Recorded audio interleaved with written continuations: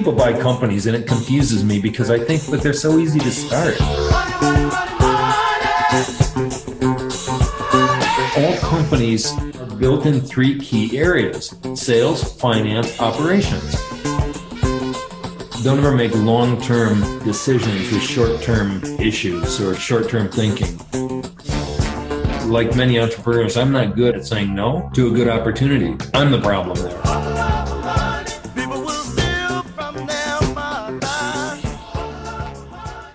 My name is Mike Otis. I'm in the Grand Rapids, Michigan area. I do, as one of my sons like to say, Monopoly and Legos, construction and real estate development and rental. So I have technically 4 companies, 3 real estate holding companies, and then one, what I call my primary company, my day job, is a company that does commercial window and door projects that I started 20 years ago. And so we take the window and door portion of commercial construction jobs, office buildings, schools, apartment complexes, student housing, your house, whatever, all those kinds of projects. That's what I do for a living. How did you end up getting into that? I really have been in windows and doors from one angle or another my whole life. My dad installed glass, or he was what's called a glazer, throughout his career. My family tends to have a natural bent in building things anyway, so that fell to me. I got that bug. I remember as a little kid going to, on a Saturday morning, maybe going to help my dad. I was probably in his way. But going to be with my dad on a window and door project he was working on or install some glass. One of them was a bank, I recall. So I just grew up around it my whole life. My dad started a small company at his house when I was a teenager. And he, when I say small, meaning him alone, no employees, part-time, and shut it down for a few months and go away in the wintertime. So I was around it a bit, naturally took to it. I think my first job I actually took contracting for a customer where I was the contractor, was re-roofing a shed a little ways down the road from where I lived, and I was 13 years old. From being 13, you went to New Tribes Institute, I'm looking at? That's true. I went to school for ministry. That was my education, to learn how to live out in the jungles with a primitive people group and learn their language and their culture and break it down into a written form and teach them reading and writing, translate the Bible into their language, all that stuff, establish a church. And then just, one thing led to another, and I never followed that path. Was all that in Michigan, or where were you translating that stuff? Well, I went to school for it. It was in 3 different states and began in Jackson, Michigan, then in Pennsylvania for a year and a half, and then in Missouri for 6 months. Wrapped up the training program, moved back home to figure out what I was doing next. Soon after my dad passed away. That was, as I said, he had a small shop at the house. Middle of winter, a freak accident. I was living near home, so I was the guy to help my mom through that, which included finishing the jobs he was in the middle of doing so the customers could get their stuff. And then it became something a little different. It was in the spring, all the local residents would take all their storm windows and screens out of their cottages and stuff, and they would lean them against my dad's garage. After my dad had passed away, my mom would come home and see a pile of windows that they intended for him to fix, not knowing he was dead, and she'd just break down. So what I did then is I said, well, Mom, let me fix the windows. And I'm in my early 20s at this point. So let me fix the windows. I'll take some money for the labor. I could use that, and then I'll give you the money for the glass, because she needed to get rid of glass in the building anyway. And we did that for a little while, a couple of months, and then I ran out of glass, and I picked up the phone and ordered more, and that was the moment I realized that actually had just sort of gone into business. What do you mean you ordered more glass? What, to put in these and give them back to the customer? Yeah, I bought more glass for inventory so I could continue to fix people's windows. And that's why I've often said I feel like my first business I fell into by accident. I didn't really intentionally say, I think I'll start a company. I just sort of restarted the company my dad had started and used the same name to honor him and continued that. And so I ran that company for, 12, 15 years and then sold it thinking I'd had enough. Went to work for someone else for a couple of years in sales, and that was fine. They were a fine company to work for, but I just realized being an employee wasn't me. So then I started another company. Could you tell us about those years growing the business, I guess, taking over from your dad? Were you an only child? How was that, being able to support your mother at that point?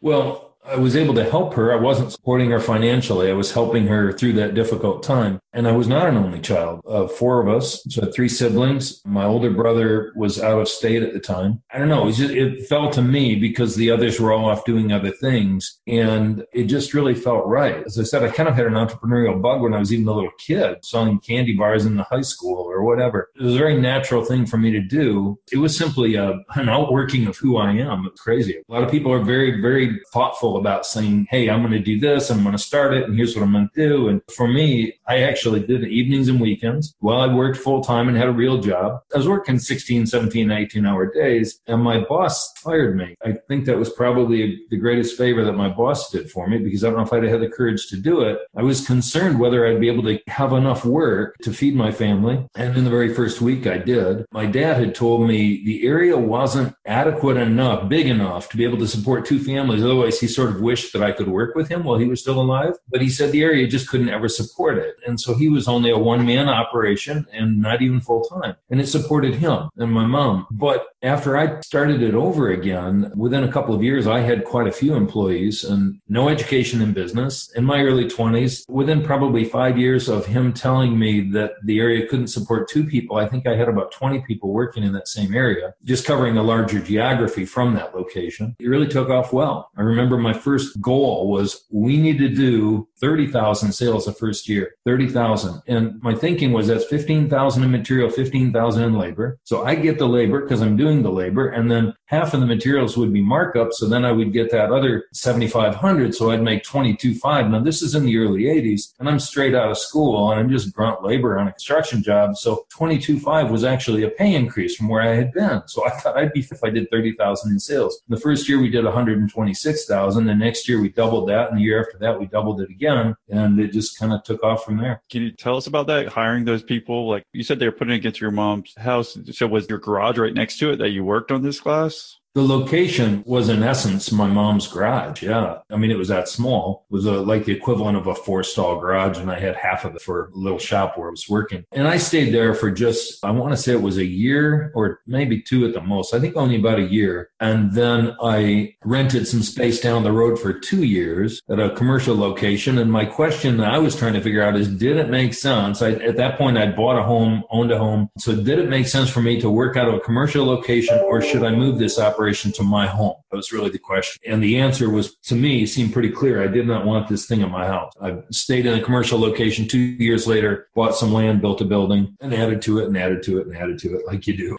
So you did that for, you're saying about 13 years or right in between. And then why did you want to end up selling it?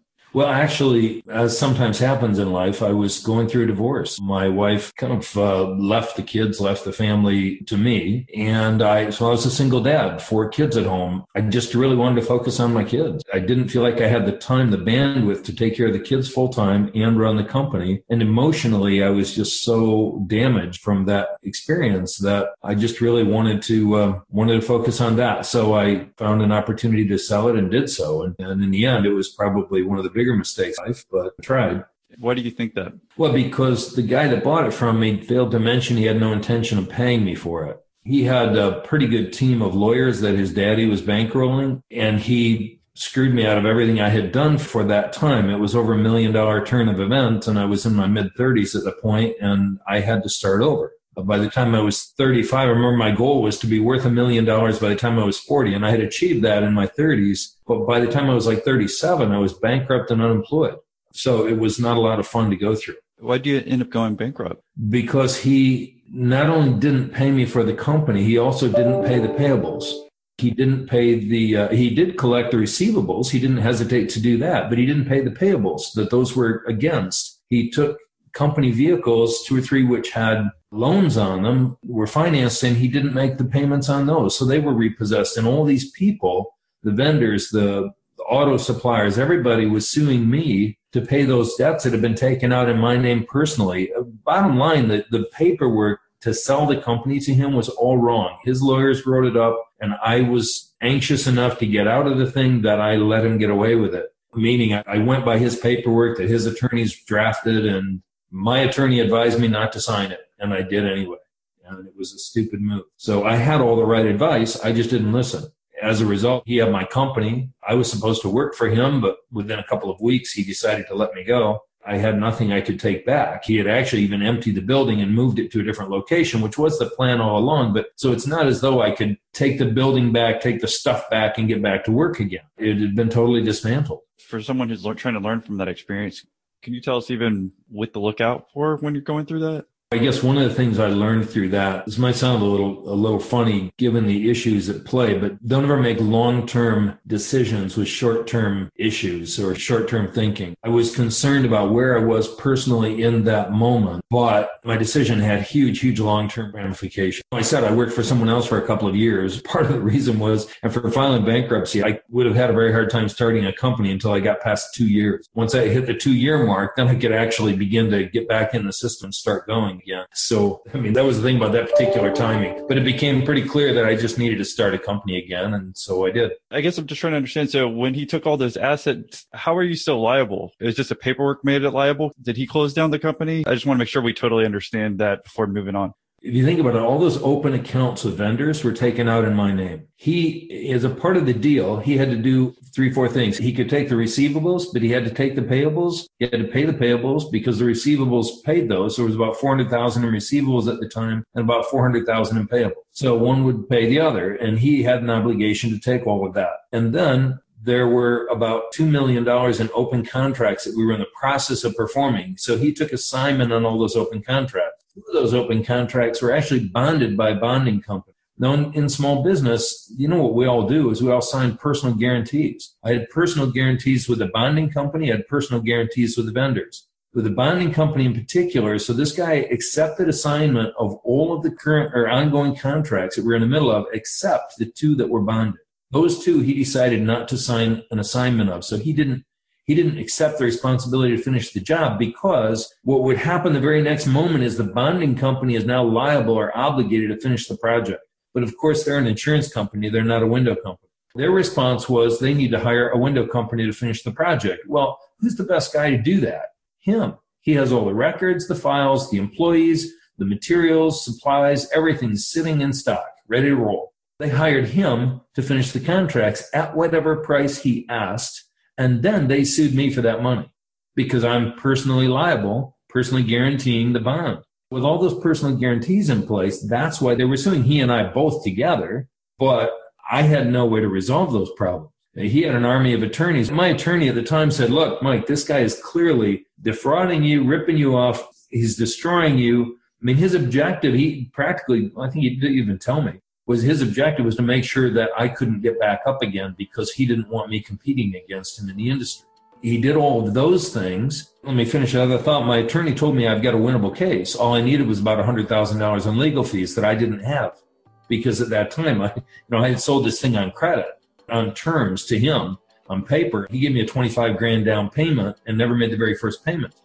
I had no ability to pay the attorney. So then the other thing he did is he actually went and met with my banker, or he sent his vice president to meet with my banker to say to the banker, hey, by the way, Mike's having some financial problem, and you might want to know about that. I thought you should know. So you might want to consider calling his notes, because at the time, I also had a fair amount of real estate investments. And so my banker called the notes on my real estate notes, or real estate loans, and forced the sale of all the real estate that sold, would you believe, almost to the dollar for the amount of debt on the real estate. So that the bank was made whole and I walked away with nothing, and still had hundreds of thousands of dollars of liabilities hanging over my head because of all the personal guarantees I'd signed with vendors and I'd signed with the bonding company. And so I was being sued by numerous people and I just couldn't defend it. Had you met this guy before? Did he have something against you? He wasn't having an affair with your ex-wife or anything, was he?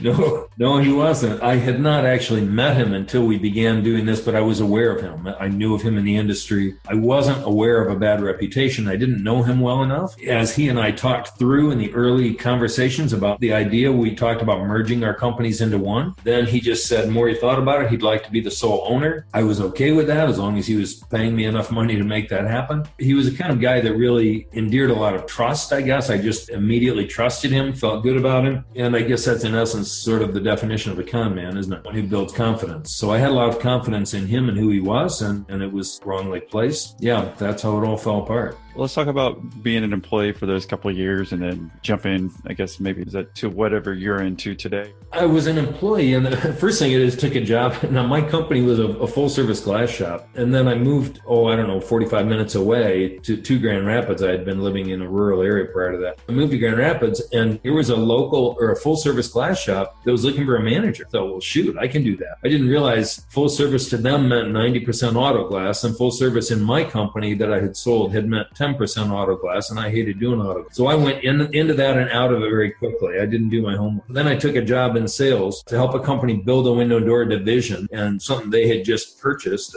another company, and took a job to help them build that division. So that was a real success for me. I enjoyed it. They were great people to work with. I worked there for a couple of years. And one of the ideal things for me in that situation is I could work out of my home office, the same office I'm sitting in right now talking to you. That gave me the kind of flexibility that truly fit my entrepreneurial spirit. It's not like I went to a factory and, moved widgets on an assembly line for 8 hours a day or anything like that. And helping them start this new division and kick that thing off, and the main primary focus on sales and marketing, how I'm wired, it was a really good fit. But being an employee wasn't a great fit. And after a couple of years, a lot of talks with my wife and I had been married at that point. At that point now, my wife that I married had 4 kids, and I have 4 kids. We blended a family together with 8 kids. At the time we got married, 7 were teenagers. So there's quite a story in all of that. And we just felt like it was time to start a company. And part of it was that, I had just gone through bankruptcy. She was not a wealthy person when I met her. She'd been a single mom for some time. So that has a story too. I just realized, look,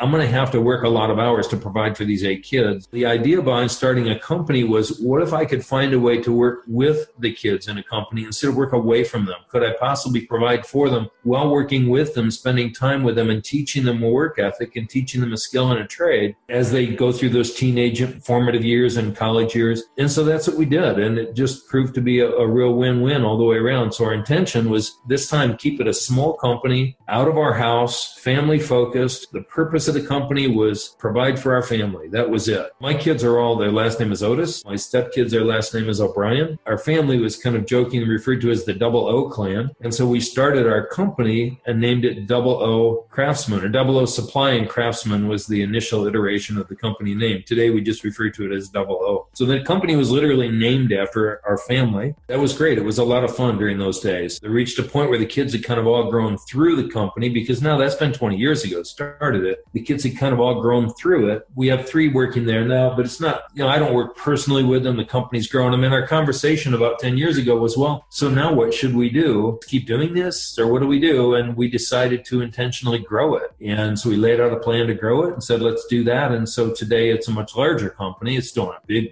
but about 35 employees. This year, about $6.5 million in sales. It's gone well, but just in a very different way. It's no longer located in the house. Could you tell us about doing that, laying out that plan, and were you doing it part-time while you're doing the windows and door sales? Just tell us a little bit more about that. Okay, some of the details of building it up? Yeah, because that's the main thing we want to listen to, and like those entrepreneurs who are listening want to learn from. Okay, sure. I'm a firm believer in starting from zero. I see people buy companies and it confuses me because I think, but they're so easy to start. Why would you do that? Anyway, that's just my personal bent, but I'm definitely a firm believer in bootstrapping. I think it's critical. And what I mean by that is literally starting from nothing and building it up to something. Always earn more than you spend, right? It's that simple. Earn it first, spend it second. I'm not the kind of a guy to start a company with like a staff of 6 people and offices and all these expenses and have investors come in or something. I'm the kind of guy to start a company from nothing with pennies. So when I started this company, what I actually did is took a home equity loan of $20,000. So we can start this company on $20,000. But the one thing that I had in this company I didn't have in the first one is now, at that point, like 40 years old, I am knowledgeable and experienced and have a lot of contacts in the industry. When I started my first company, I knew nothing. It really was helpful. I did start it part-time in a sense. I incorporated it 3 years or 2 years before I quit my full-time job. It's about the time I actually started my full-time job. I wasn't selling window deals at that point because that would have been competing against my employer and that wouldn't be right. But I began doing some residential remodeling on the weekends or for friends and family, small things like when we reached that point where we felt like, yeah, we really can do this and it will work and the numbers will work. Then I quit my job and the very next day I had my company up and running. And in fact, I think maybe out of paranoia from some of my prior financial experiences, I had a couple of pretty significant contracts I signed like the day before I quit my job. I was already had some sales lined up and jumped in right away. And in this situation, I always had a vision for something a little bit more. So within the first year, I had a few employees in hand already and began to hire some people that I knew from the industry. It was a quicker ramp up this time around, but it was based on that experience and having a little more knowledge. Now, I understand that most of your listeners are students who are in school. They're going to be in a better place than I ever was because because I didn't go to school for business at all. I just had so much I needed to learn, and I just learned it all the hard way. You said initially you're just kind of doing home improvements on the side. Then did you just get into Just Glass? Can you give us more details on that?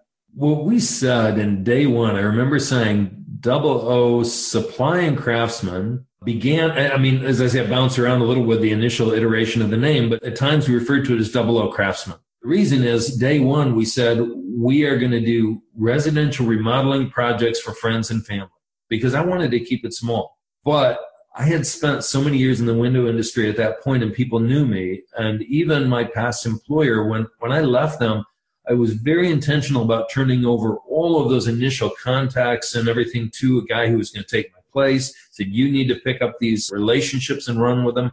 But in some cases, and by the way, to be clear, the contracts I inked that I brought into my new company were not contracts that company would have done. To me, that was important. They were the kind of projects that company would not have handled. I wasn't going to in any way walk away with business from my past employer. That would have been unethical. What I did is I said, we are a residential remodeling company in the beginning, but almost within minutes, so to speak, we also became a window company. We did some of both of that for a time, doing some residential remodeling with our primary marketing focus saying we are window and door distributor. And when friends called and said, hey, can you renovate a basement or a bathroom or a kitchen? Well, we would end up doing it. Now we are very, very black and white saying, look, we do one thing. That's it. It's so critical to do that. And like many entrepreneurs, I'm not good at saying no to a good opportunity. I'm the problem there. My employees are great, but I'm the problem in that I'm the guy they always have to remind, hey, we don't do that. Stop it. Today, what's the one thing you do then?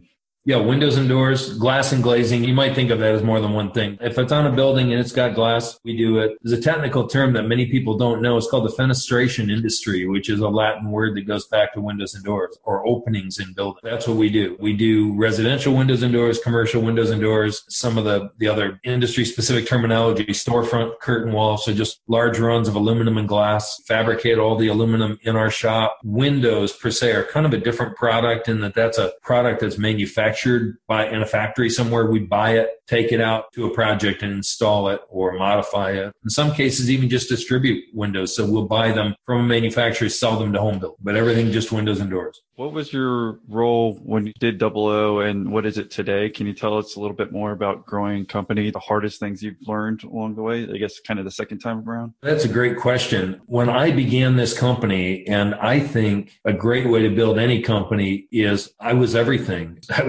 Day one, I was the only guy. I did bring on some people pretty quickly, but I still was the only salesman, the only project manager, and I did all the payroll. I did the accounting, bookkeeping. I did everything. And so growing a company for me is look at those things that don't fit me as well and hire those out. Eventually, I brought on somebody to handle the finances, and I gradually began to bring on project managers. And initially, day one, I brought on people, craftsmen, to help me out on job sites, but I was out installing windows and doors and working on buildings and doing, climbing up on a roof and re-roofing a house or whatever needed done. I was out doing those things, and that's what you do initially. There's no greater labor cost in my industry than when the owner's out there doing it himself, and yet he doesn't really take a bigger paycheck because of it. Keep your costs low, keep your own personal revenue as low as possible, build the thing up, get the thing financially secure before starting to take on overhead or whatever. So, some people said, how do you grow your company? And I remember thinking at one point, like a good answer to that question is hiring the next strategic position or person, which often meant getting myself really, really busy, working and getting to the point I'm working 70, 80 hours a week again, hiring somebody to take half of my job. Then I get down to a reasonable lifestyle, get really busy again over time. And then I hire somebody to take half my job again. And I just keep cutting myself in half. Now then to the point that over time I became nothing but sales and project management. I hired a sales team. I had a sales team, about 5 people working under me. One moment that was really significant for me in that I was the salesman, a sales manager, and the CEO. Those are kind of the 3 hats I was wearing for a couple of years. I was selling and managing as much business as all the rest of the team together. So me, and then I'm doing more than 5 people. And in that moment, I realized, wait a minute, and I don't know why this didn't hit me sooner. Any idiot would have seen it, I think. But I was like, wait a minute, I'm their sales manager. I'm doing it. Clearly, I know how. They're not doing it. They're good people, but it must be maybe they don't know how. I'm their sales manager. Therefore, it's my fault, not theirs. I was always so frustrated, like, why don't they get it? Well, I was the guy that was supposed to teach them. person. And so in that moment, I made a decision that I was no longer going to sell and manage anything. I said, you know what? I will not handle another project in this company. And instead, every time a customer called me and wanted us to get involved in a project, I said, no problem. We can do that. I grabbed the appropriate person with the experience in that particular type of product or work. I took them with me and I turned that opportunity over to one of those other individuals. In that moment, our sales that year,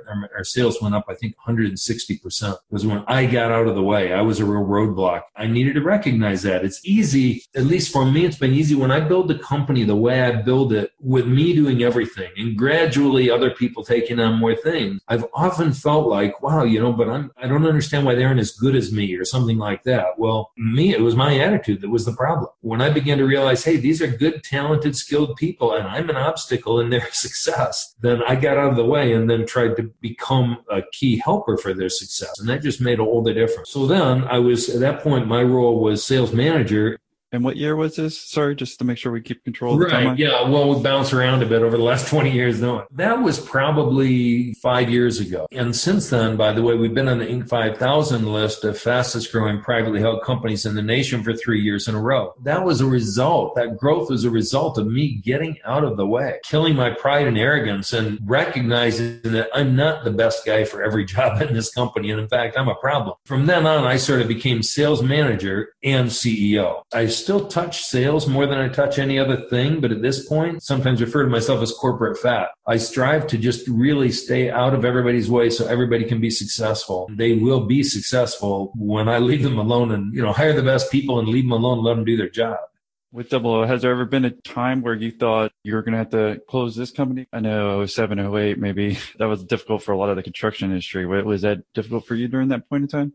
Yes. At that point, our business was still located in our home. It had been around for a while. We were just about talking about we need to get a commercial building and serious about this. Because of my past financial failures, I was really paranoid about taking on overhead. So when the crash hit and it hit construction really hard, our company is still in our home. And I remember saying in those days that we have every reason to be the last man standing in this entire industry because our overhead is so low. And that wasn't totally true because our sales also wasn't as high as it should have been. But nonetheless, our overhead was low. We stayed real lean and mean. We had created a very aggressive growth plan to attack, and then we just didn't really execute on it too much. We focused primarily on survival and growth to a point. So during the recession, when the construction industry in this area dropped in half of all jobs were immediately eliminated, we did not let go of one person. We continued to grow. We just grew a small amount, 10, 15% during the time. We were able to survive well. It wasn't an easy time, but we got through it okay. And now we're still suffering from that time because that's the creation of the labor shortage in construction and skilled trades. Half of those people, sometimes say a good bit of them, moved to Texas because they were in kind of a boom for a while there in construction. And then a number of them became truck drivers because that was also a big thing that's going on at that. But it was a tough time. I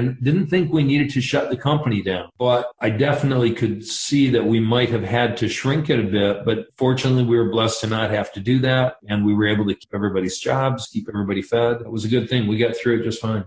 10 years into your still running it from your home, did you have employees outside the family members? Oh, yeah.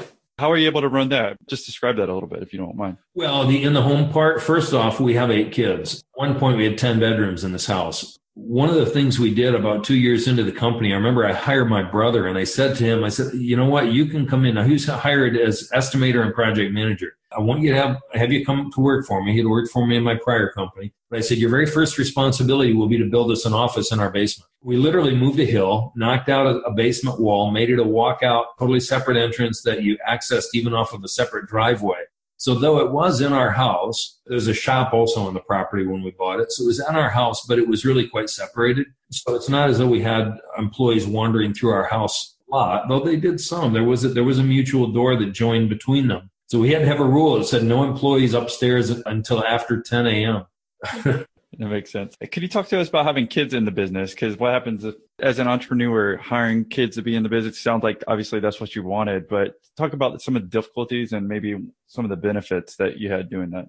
Well, one of the real difficulties is what do you do when one of your kids is just not doing their, we've had to deal with a couple of our kids that were a problem. One of the things that we can do today that works out well because the company's gotten big enough is I can say to my kids, look, you can work here, but you work for somebody else and they have absolute full and complete authority to fire your butt if they need to. The one thing I've given our kids, I think the only one thing I've given them is an opportunity when they come home from college, if they want to work, we've got work for them. So anytime any of the kids have ever said, hey, I need a job, can I work? The answer has really always been yes. And we've been able to. Now we have 7 sons, by the way, 1 daughter, and our sons work in construction in those days for us. So it's pretty easy to put them to work on job. It wouldn't be as easy if we were putting them to work and say, okay, you're going to now be a project manager when they don't have an out. So we had plenty of outside employees outside of the family. It was never only our family. Even in the very first year, we hired some outside. I tried always to put them under someone else. And, we're just blessed with some really good kids that do work hard. And I think that if you were to interview the other employees that our kids work with, they would say they're a positive contributor to the company. What's been one of the biggest turning points in the company to help y'all expand out of the home and in general? A couple of key things that happened. I have a friend who's was president of a multi-billion-dollar company, and now he's chairman of the board still in a kind of a semi-retired state. And he and I were talking about business one day, and in that case, it was a church context. He was saying, look, if the church is going to be relevant, it must get more engaged in career and business and helping people with that, because that is the biggest part of anyone's life. So how can the church sit off to the side and not talk about that? So we're having this conversation. And I said, well, here's an opportunity to put your money where your mouth is. I said, I need some advice. And I said, and all I'm asking the guy for is, I said, do you have a book you would recommend? Because I'm trying to figure out this growth thing and trying to sort out what that's like and how I do this. And organizational structure was definitely a weakness for me. So how do I do that? He said, actually, a great way to go is, he said, organizational psychologists are available to come in and spend time with you. But then without even taking a breath, he says, but they're really expensive. He volunteered to come into our company and interview every person in our company. He spent at least a couple of days, maybe 20 hours, that this guy who's chairman of the board of a billion-dollar corporation spent 20 hours interviewing my staff in my basement, or at least I should say 8 hours interviewing, and then probably total of 20, because then he took that information, wrote up a report, gave me some insights. He pointed out something to me, and your students are going to laugh, because I could not have said this as succinctly as he said it, even though it's practically something you'd learn in kindergarten. All companies are built in 3 key areas: sales, finance, operation. Okay, makes sense. I'm following, right? He said, you need somebody to head operation. He said, that's my recommendation number 1, because I was focused on sales, and sure, we had guys out there doing what we sold, but we didn't have an operations manager leading them. And sure, we had somebody handling finance. I just thought, well, they know what to do. They're professionals. Why don't they just do it?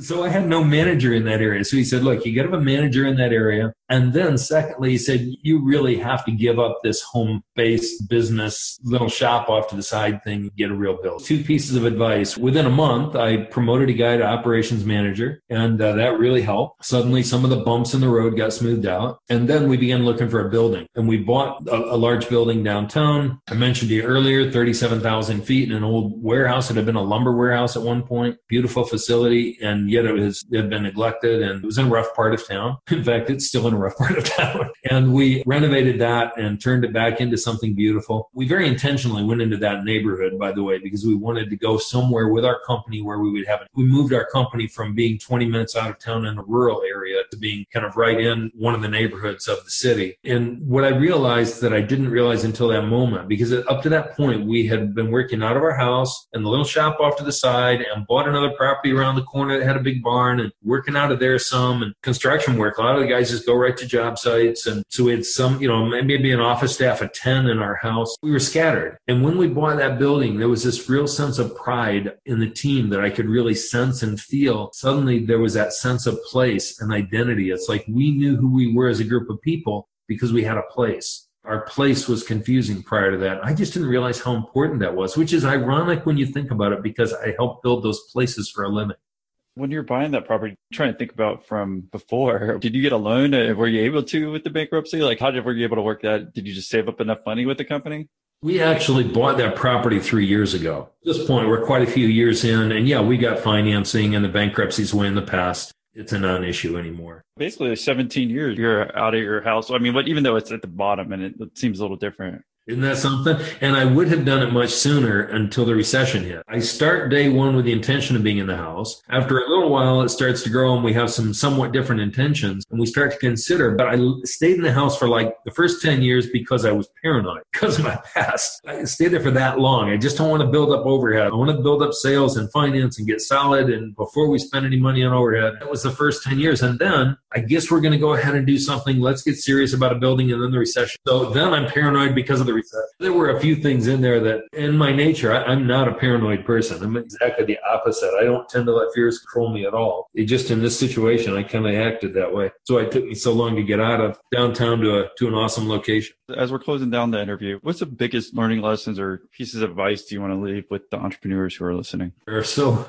many. But for me, and it just comes down to the way I build a company, I think it's important to earn it first, spend it second, and get out there and bust your butt and sweat and work 80 hours a week. It's the old joke is, well, it's cool. I own my own company. Therefore, I can work half days and I get to pick which 12-hour shift it is. But I think, you know what? Do 16-hour days and accept the fact that that's your life. And not only that, you would do 16-hour days for half the money that you would have done an 8-hour day. And it's okay. Do that because what an entrepreneur is betting on is that payoff someday out there in the future. I own a lot of stuff. I have a lot of assets. My net worth on paper is significant, but I still take a very small paycheck to this day because I can live on that and it works. I'm not going to draw it. For me, it's not about how much I earn. I'm not going to draw more money than I need. For me, it's about how much we get to hang on to that we can then manage to keep growing the company and growing the real estate holdings and developing, something of significance. I guess that's what I would leave them with is don't focus on that paycheck. Focus on working their butts off for a very long time and just nose to the grindstone and stay at it until it becomes really, really apparent that they can afford to do something more. We appreciate you coming on and sharing your story. One last thing, what do you see for your future as a company in general? We have an amazing team of people. One of the things we began to do in the past year, again, another conversation, is utilize the principles of the great game of business. In other words, open book management. Possibly that term or organization is familiar to some of your listeners, but open book management. So 2 years ago, we began to just open our books up once a week. We meet with our team and we're really educating them on business. My hope is that we simply continue to train, develop, mentor, and teach our people, help them develop as individuals. I think it would be awesome if I could teach them so much about business that they help our business be successful and maybe even decide to start their own and I can help them do it. I think that would be fun. Our hope is that maybe the next step is if we can get that company up to about 10 million or so that we look at doing an ESOP and in essence selling that company to the employees that help to build it. I think that would be awesome. To me, there's purpose in that. There's heart in that. If they can end up owning the company that they built. And then there'll be a day that I'll step away. In fact, now I go into the office 3 days a week. And in the next 12 weeks, I think I'm traveling, over 50% of the time, not necessarily related to the company. My hours have reduced now. I've got a great team there doing it. I want to reward them. And then our kids are getting to the point that they're looking at starting companies. And I want to help them as I work less in that company and maybe even sell it to the employees and just help guide and coach. Then I can help some of our kids build their companies. Thank you for coming on. What's the best way for someone to reach you and say thank you for doing the interview? Email is really the best way. All right. Well, that will be in our show notes. And thanks again, Mike, for coming on. Absolutely. Good chatting.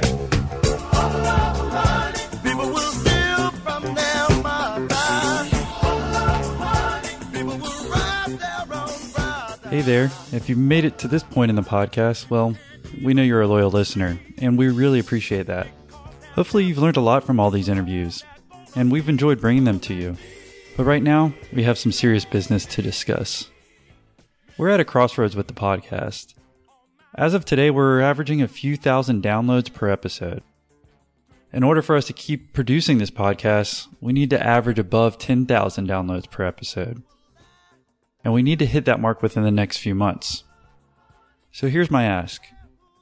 If you felt like you've gained any value from any of our past episodes, would you please just take a few minutes to share the podcast with others? How could you share? Well, you could text a friend that listens to podcasts and maybe tell them about our show, or post on Facebook about Millionaire Interviews.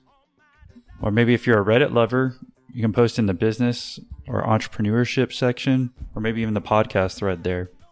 Or maybe you could share your favorite episode on LinkedIn. And last but not least, if you enjoy sending email, maybe you could email a group of entrepreneurs or people that you think could benefit from listening. Me personally, I just ask people to listen to episode 1, and then if they like it, then go ahead and subscribe, because you'll probably like some other episodes as well. So feel free to share it any way you want. And if every listener right now just got us one more subscriber, then we'd almost be to our goal overnight. So what if we don't hit that mark? Well, we're going to have to eventually shut down the podcast. As much as my team and I have enjoyed bringing you these interviews, we eventually have to make money from this production. So again, if you've gotten any value from the podcast and want to see more episodes in the future, then please take a moment to share our podcast. We'd really appreciate it. And if you have any other suggestions on how we can improve, grow, or monetize the podcast, then feel free to email me at austin@millionaire-interviews.com.